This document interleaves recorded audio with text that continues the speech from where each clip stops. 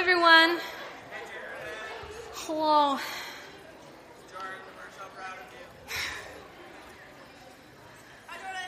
Guys, wasn't that like the best worship ever? That just felt so good. Thank you, guys. Thank you. All right. So we are in week 2 of our series, All Access. Last week... Oh, you can't see me? I'm sorry. All right. Now you guys can see my face. I'm sorry. I'm not as tall as Tim. My name is Jordan Himes. If we've never met before, I'm the student ministry resident, which right now means that when Tim's away at a conference, I get to talk to you guys. Woo! It's so exciting. All right, so last week, Tim got to talk to you about the veil in the temple, the curtain that separated the rest of the temple from the Holy of Holies, where the Ark of the Covenant was, where the Israelites believed that God himself actually dwelt. And if you'll remember last week, we actually had a curtain back here in front of the cross to represent that veil. Do you guys remember that? Yeah. And we talked about what happened at Jesus' death on the cross. When Jesus breathed his last, Scripture says the curtain was torn from top to bottom, revealing the Holy of Holies to everyone and giving us all full access to God. That's some good news, right? God, this makes me excited. It's so cool. But I kind of feel like the bearer of bad news tonight, because Tim got to tell you guys the best news ever, that Jesus won the battle for us on the cross. Woo! And I get to talk about the yucky stuff that still gets in the way. So that's why we have this one closing us off, all right? So I get to talk to you about temptation. And let me tell you guys, I've really, really struggled with how to talk about this, because it's not something we really want to talk about, right? Nobody wants to talk about temptation and sin because it's the ugly stuff. Okay, so according to the dictionary, is this turned on? Hold on. Give me just a second. Oh, it is off. There we go. All right, so according to the dictionary, to tempt is to entice to do wrong by promise of pleasure or gain. I tend to picture temptation as the shady guy in a movie that's got the long trench coat and he's selling watches out of his coat. You know what I'm talking about? Or the evil queen in Snow White who's dangling an apple in front of a princess's face. Temptation is this thing that distracts us from the things that we know we should be doing and tries to lure us into sin with the things that are appetizing to us, the things that appeal to our tastes and our desires. And we see temptation at work all throughout Scripture from the very beginning. Temptation is what led to the fall and got us into this whole mess of sin in the first place, right? The serpent approaches Eve in the garden and dangles the fruit from the tree of the knowledge of good and evil in front of her face. Genesis 3 says this, "Now the serpent was more crafty than any other beast of the field that the Lord God had made. He said to the woman, 'Did God actually say, you shall not eat of any tree in the garden?'" So he's already twisting God's words here. He's already questioning God's authority. He's already questioning God's directions. And the woman said to the serpent, "We may eat of the fruit of the trees in the garden, but God said, you shall not eat of the fruit of the tree that is in the midst of the garden. Neither shall you touch it, lest you die." But Eve doesn't get it exactly right here either. God actually says in Genesis 2, "You may surely eat of every tree of the garden, but of the tree of the knowledge of good and evil you shall not eat. For in the day that you eat of it, you shall surely die." None of this "lest you die" nonsense. You shall surely die. So God actually gives Adam and Eve this huge gift, right? The Garden of Eden, paradise on earth. And he tells them you can have all of these good things. I'm telling you, there's got to be more than one tree in the garden, right? They had all of that available to them. And he told them you could have all of these good things that I've given you. But Eve is focusing on the one thing she can't have. And then it says, "But the serpent said to the woman, you will not surely die. For God knows that when you eat of it, your eyes will be opened. And you will be like God, knowing good and evil." So when the woman saw that the tree was good for food, and that it was a delight to the eyes, and that the tree was to be desired to make one wise, she took of its fruit and ate. And she also gave some to her husband who was with her, and he ate. And from that moment on, there was sin in the world. The temptation of the serpent, who was actually Satan, we know that, right? The temptation did its job of luring Adam and Eve into sin, which is this thing that separates us from God. And we're still dealing with the consequences of that decision today. We're still struggling with temptation and sin every day of our lives.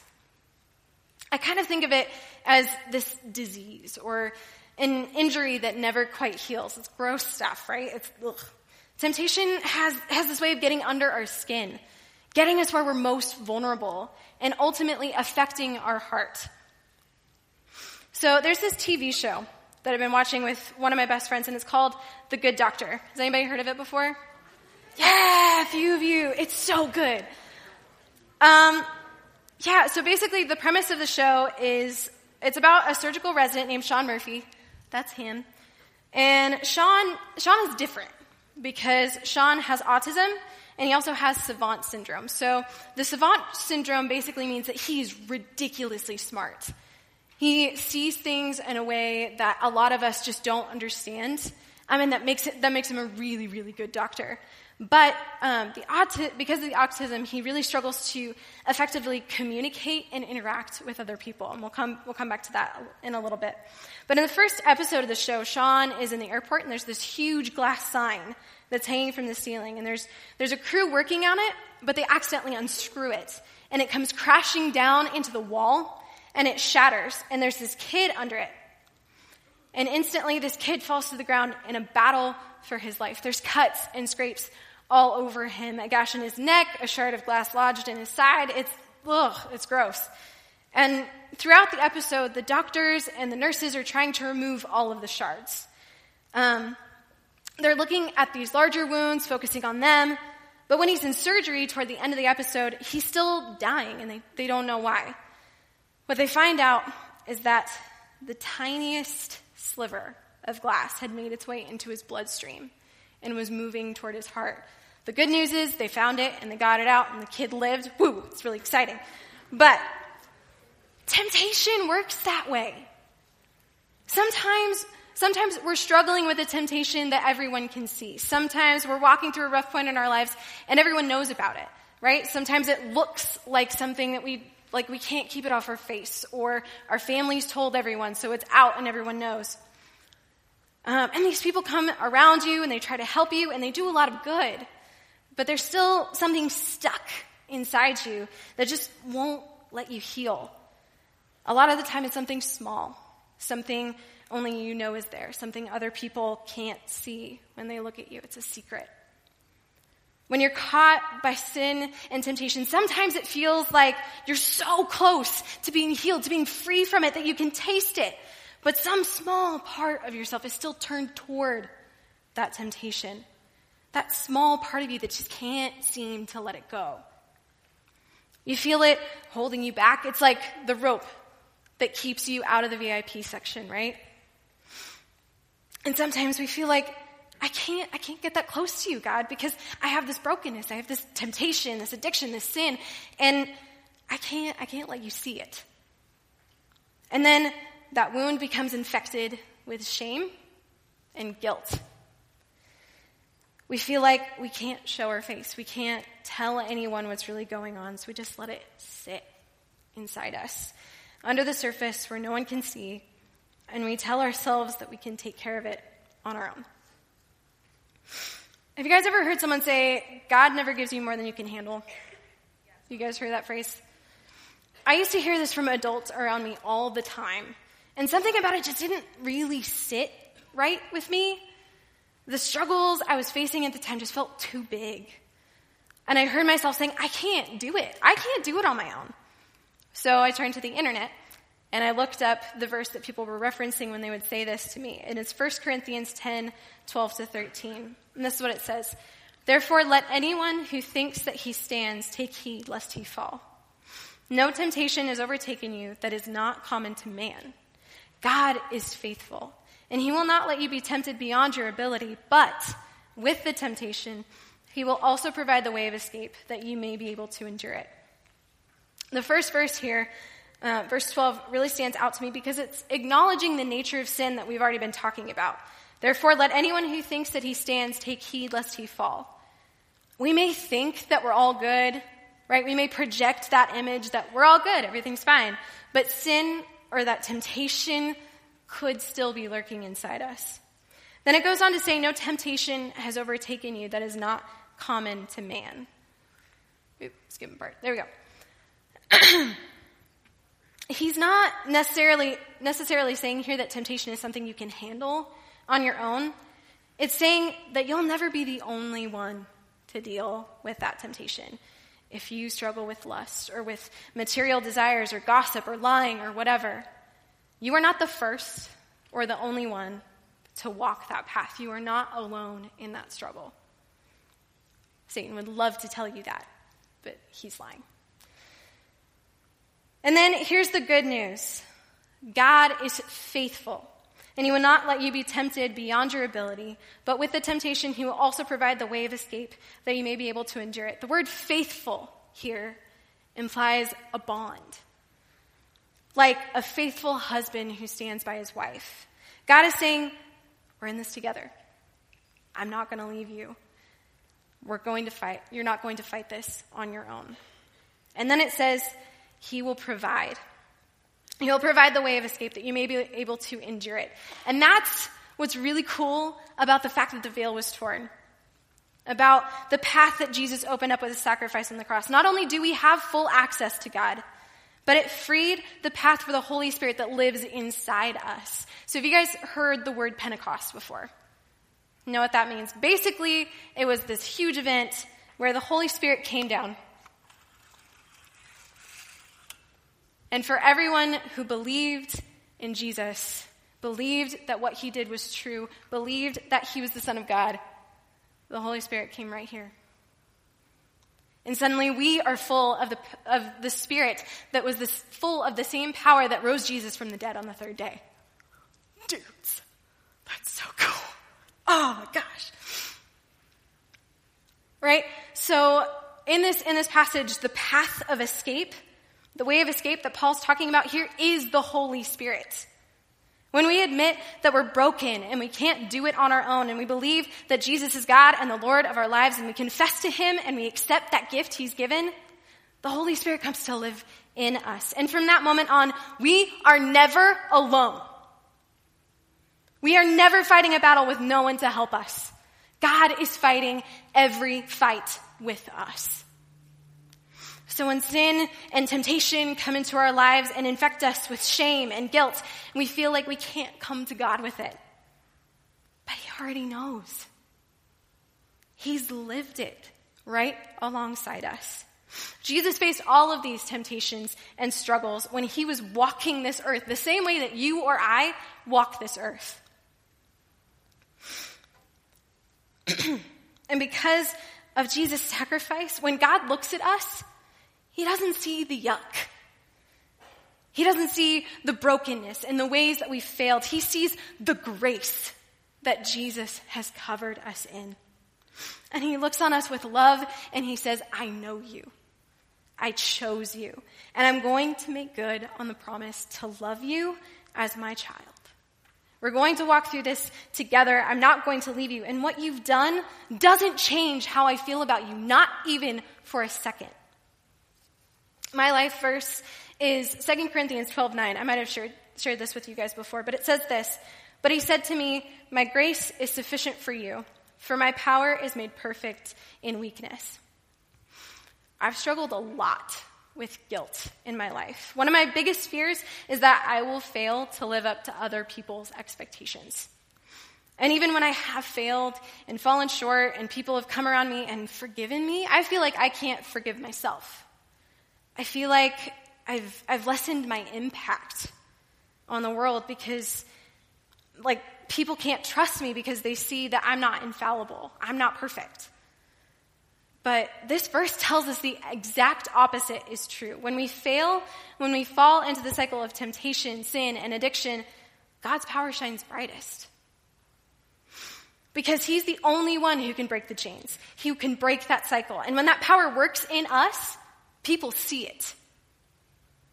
At the youth group where I volunteered when I was in college, we did a few things at the beginning of each week, and one of the things that we did was we lit a candle that was inside a broken vase. And it was this reminder that God shines through our brokenness. Hold on.